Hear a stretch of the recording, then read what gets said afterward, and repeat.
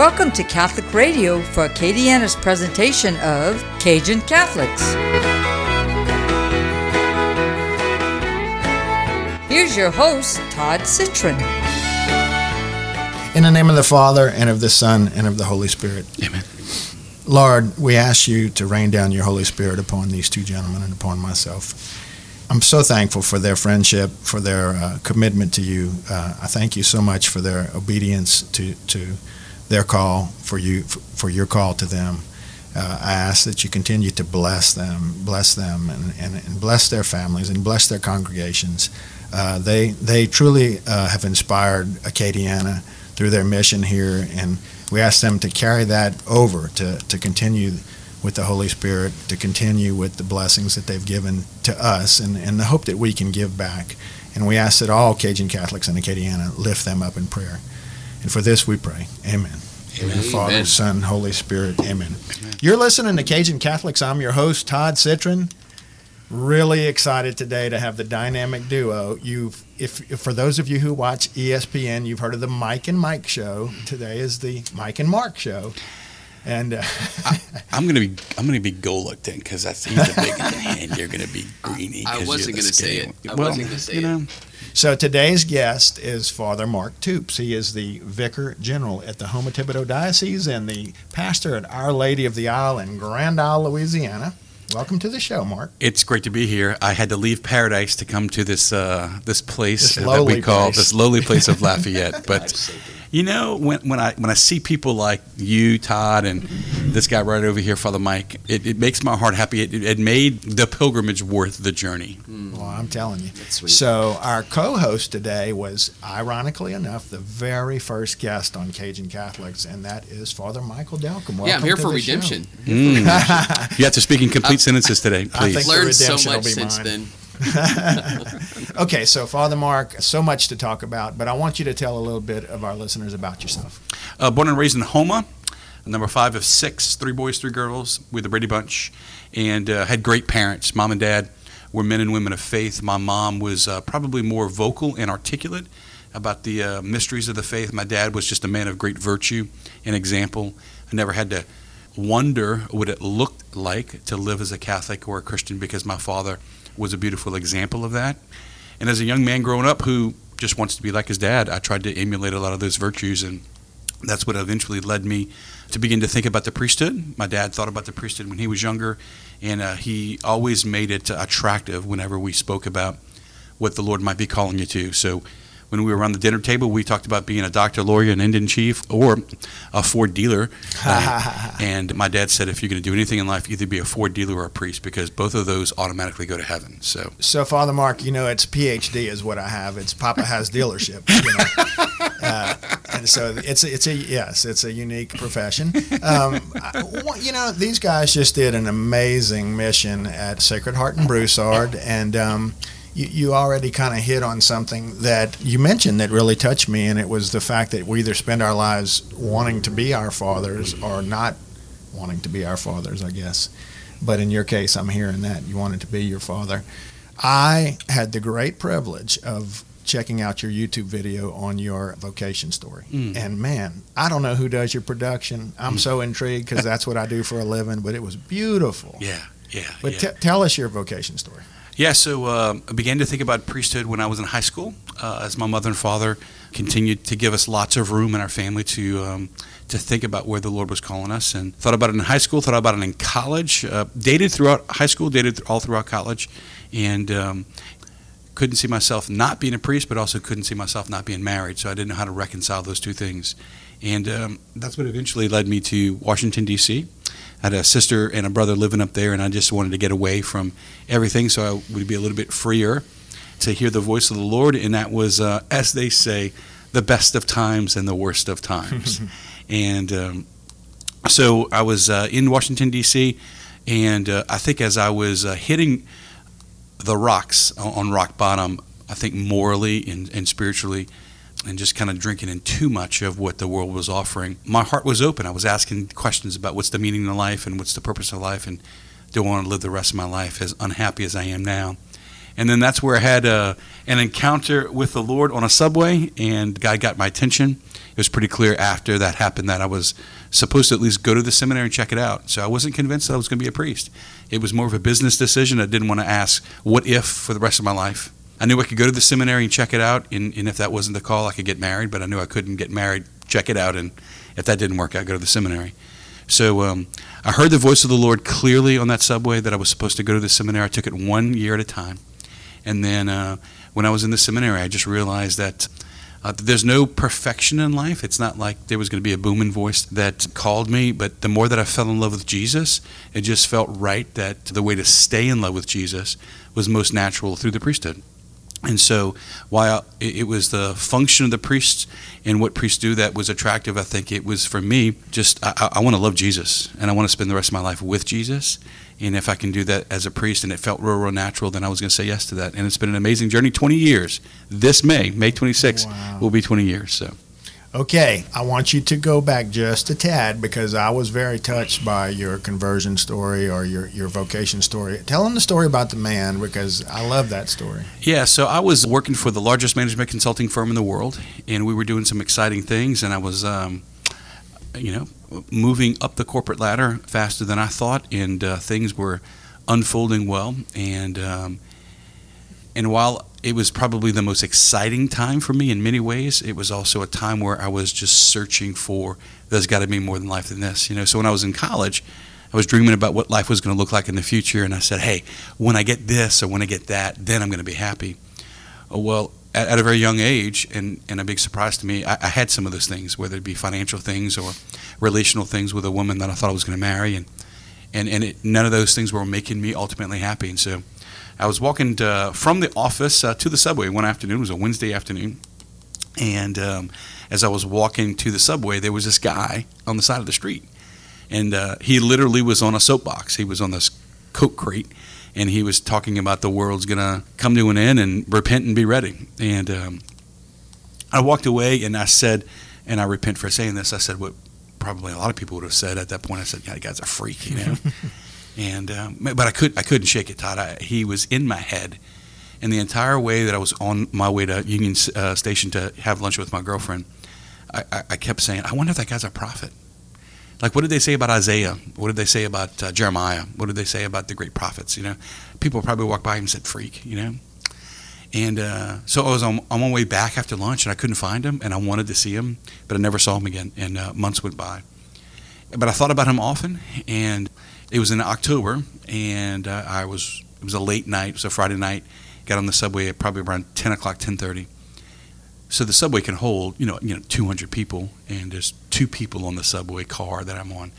And right before the doors close, guess who gets on the subway, right? That guy. That guy, right? The prophet. And he walked right up to me, looked me dead in the eye, and it felt like he was staring through me. And he said, words that I'll never forget, what are you waiting for? You know you're called to do something great. And the subway stopped, and he got off the subway, and I looked to my right, and we were at the Catholic University station stop. And when I looked to my right outside the window, there was a statue of the Blessed Mother lit up with her arms wide open. And I said, well, if I'm looking for a sign from God, that's about as big as a sign as it's going to get. And yeah, I just knew in that moment that the Lord was seeking me out to hear his voice. And so that's what got my attention, and I quit my job. That was on a Friday night. I quit my job on Monday. Well, I just want to say thank you so much for sharing that story because it touched. I was showing a few people at work before you came here, and we were all crying in my office. So you knew this story. You've seen the video. Have you found them? Didn't see the video. I've heard most of the story, but it never gets old. It never gets old, and just always good to hear him say it, and just to hear God's providence and God's pursuit of him.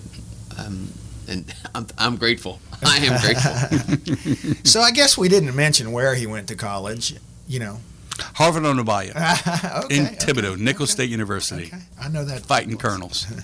Very good.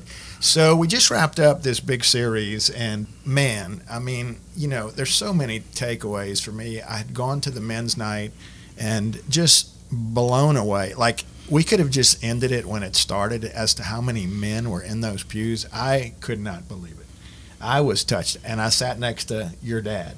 Yeah, it was beautiful. And it was just moving. I mean, honestly, to see all those men, and I'll let you take it where you want to regarding what we're going to talk about today. But the fishing lure for me, was the hook.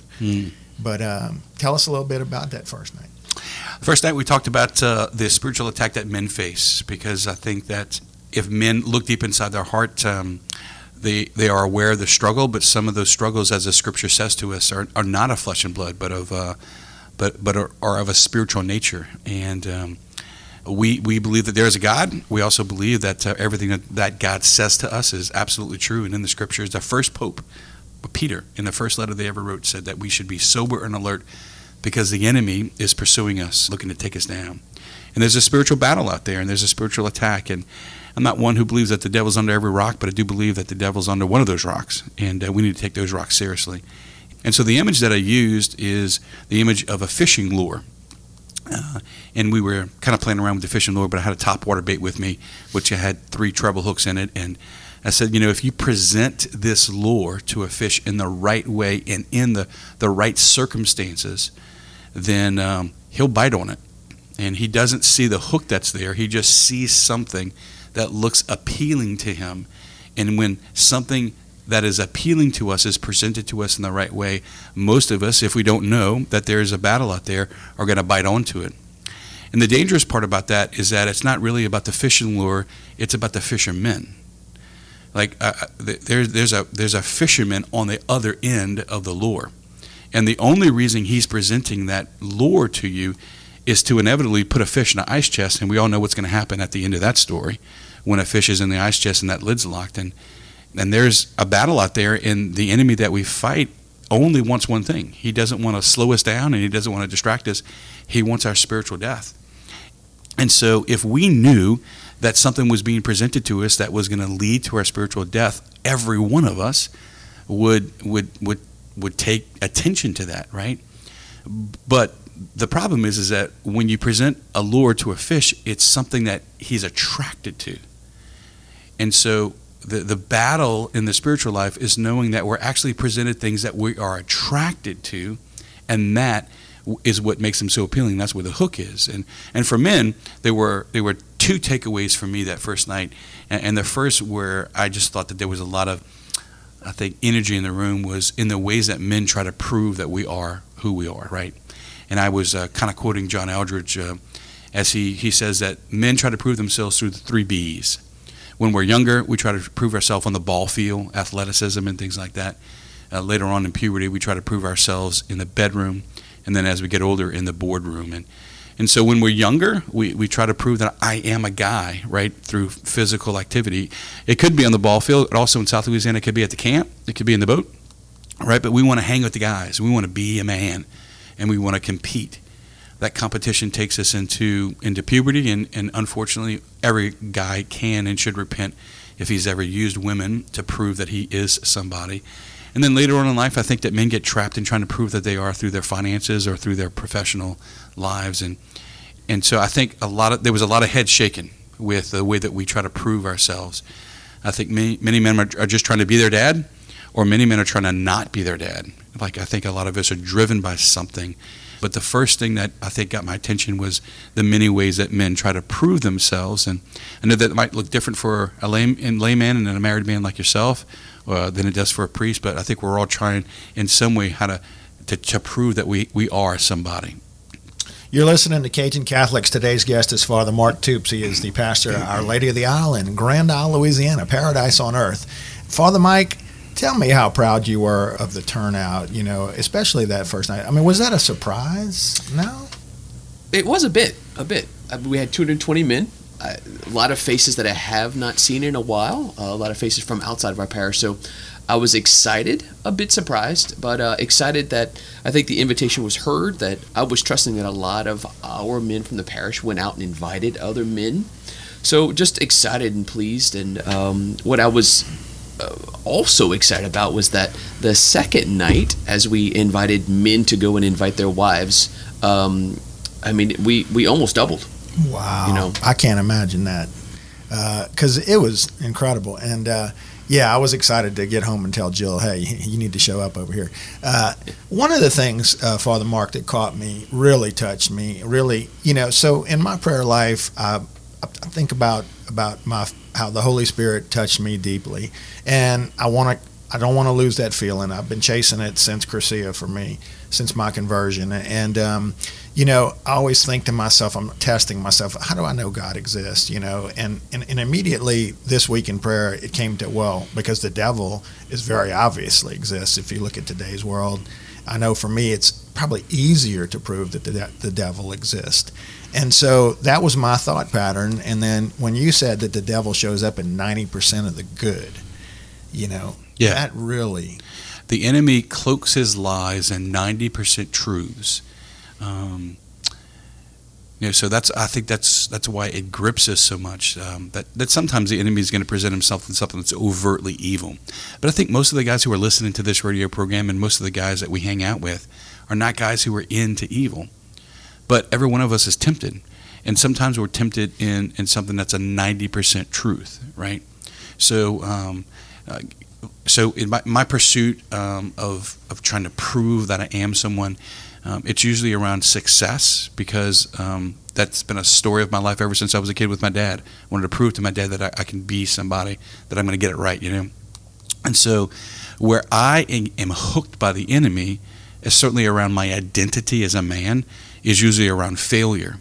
And so here's what the lie sounds in my heart. You made a mistake. Everyone saw the mistake. You hurt people with the mistake. And what does that mean? Okay, now the enemy is going to package his lies in 90% truths, right? So one more time, here's the lie. You made a mistake. Everyone saw the mistake. People were hurt by the mistake. So what does that mean? All right, so 90% of that is true. Okay, I made a mistake. Well, 100% of that is true. Mm-hmm. People know that I made a mistake. 100% of that is true. People were hurt by the mistake. 100% of that is true. So far, like everything's lining up. And then there's a whisper at the end. All right, so what does that mean? And I answer the rest of I am a mistake. Now, 100% of that is false, right? So 90% of the statement, right, it's cloaked, right, in things that sound so familiar and right to me that I just bite into the last piece. That's where the hook of the lure is. And so there's different ways that men hear the temptation of trying to prove themselves. I think a lot of men feel the burden of providing for their family and a responsibility to provide for their family. I think many men are just either trying to fulfill expectations they have of themselves or fulfill expectations they feel other people have of themselves. But I think none of those things determine our identity, because all of those things are temporary, they're fleeting, and they're fragile. And our identity is forever, and it's unchanging. And you talked about your experience in Cursillo. Obviously, your encounter with the Holy Spirit was a life-changing event. And I think one of the things that really I felt like a movement in the church on Monday night was when I said, when I know whose I am, I know who I am. And I had said that I can never change the fact that biologically I am the son of Prosper Tubes. Regardless of what happens in a relationship, regardless of even what legal action I would take, I can never change the reality that I only have one biological father. I will always be his son. Nothing can change that. And likewise in the spiritual life, there's nothing that I can do in my life that will change the fact that I am the beloved son of a loving father. And when I know whose I am, I know who I am, right? I can make all the mistakes in the world. I can the external circumstances of my life can change. I can get older. I can age and struggle to be the person I used to be. But in the end, I am the son of a loving father. And I think that has if we let it, that has a life-changing implication for a man. Preach that. Preach it. Another thing that you said, and I want to talk about that, is anyone can do. I'm starting to talk like you guys, anyone. Holy Spirit. So anyone can. Hail Mary for the grace. That's how you pray the rosary. Anyone can do your job at work, but only you can do your job at home as a parent. And I want to tell you, I had heard that once before, but I think a lot of men had heard that for the first time.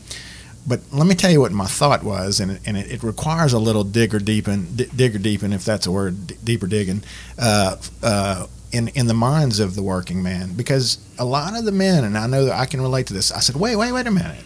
Not anybody can do my job at work. That was my thought when I heard that the first time. Thought about it last night. Hey, wait a minute. I not that I'm really good, but man, I take my job very passionately. So like most men take their occupation and they think to themselves, well, no, I'm irreplaceable. A lot of men would say that.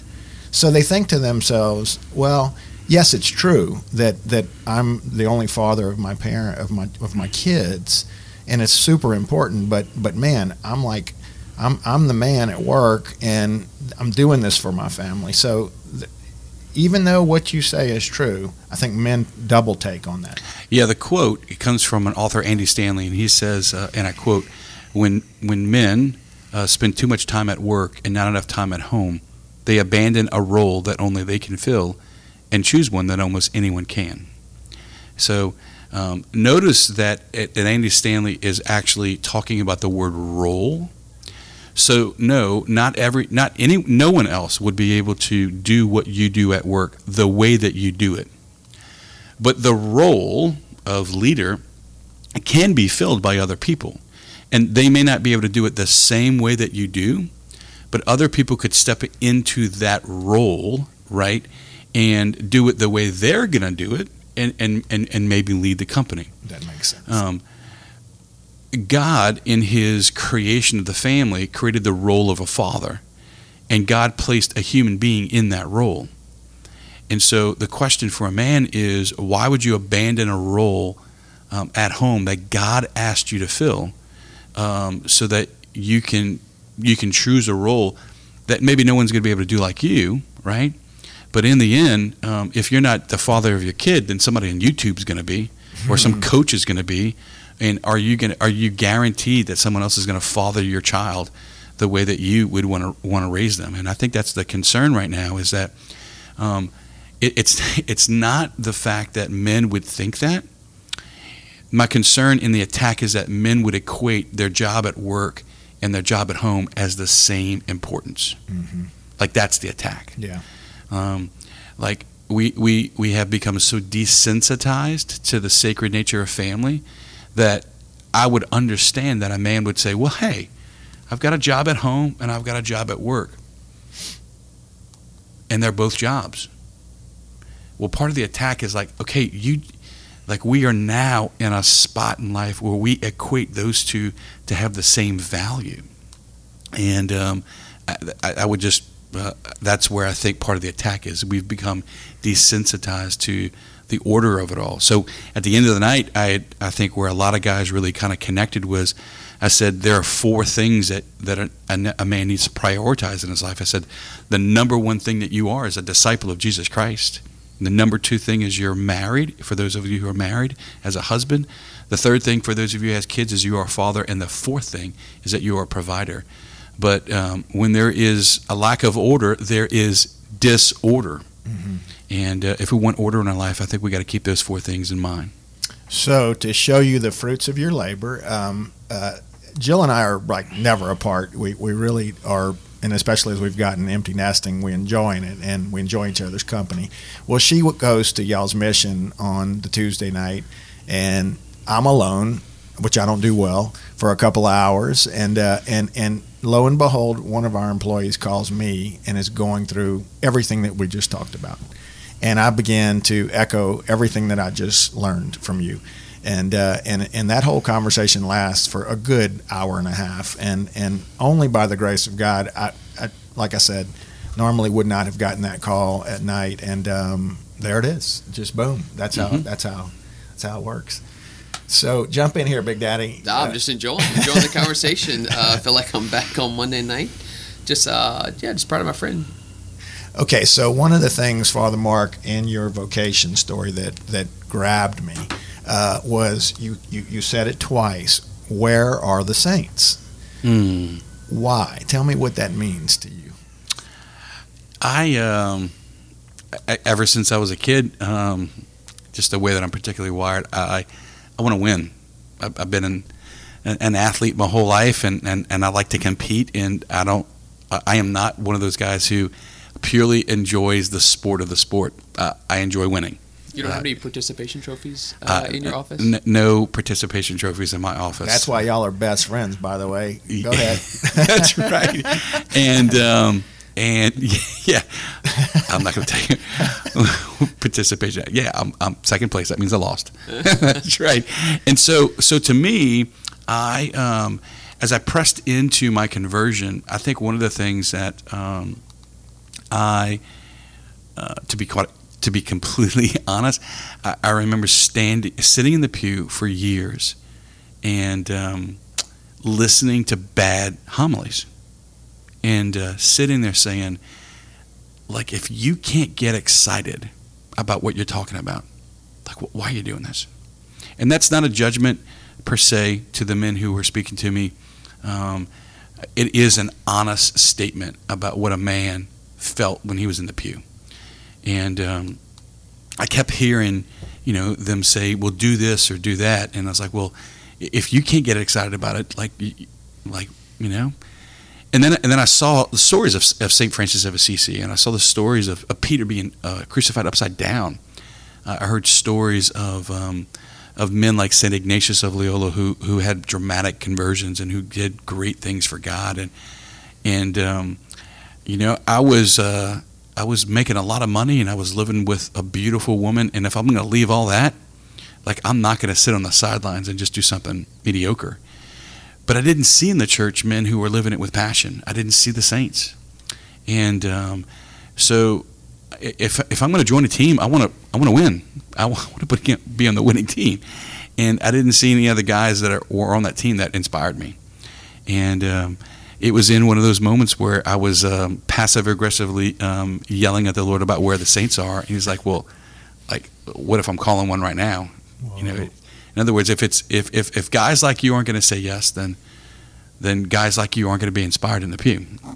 And so it was kind of a checkmate from the Lord of maybe I am calling saints and maybe they're just not saying yes, And that's not to say that there aren't many heroic saints who are living their lives in heroic ways, who are raising families and married. I was looking at a very particular face of the saints in the priest, and I didn't see what I wanted. And I just felt the Lord said, all right, well then how about you jump on the team and help me make it better? And so with great love to all of my brothers, it's been an awesome journey as a priest, but I've labored for 20 years for the renewal of the priesthood. And it's got to start from the inside out. If it doesn't start from the inside out, then I think we're going to fall into the same traps. So God desperately wants the renewal of the priesthood, and when we renew the priesthood, the church is going to be so attractive that everybody's going to want to be Catholic. That's beautiful. You've been listening to Cajun Catholics. We're coming to the end of part one. I hope you will tune in next week because we have a whole lot more to discuss. And again, you've been listening to Cajun Catholics with Father Mark Toups, and we always challenge you to engage the Cajun Catholic in you. Until next week, God bless.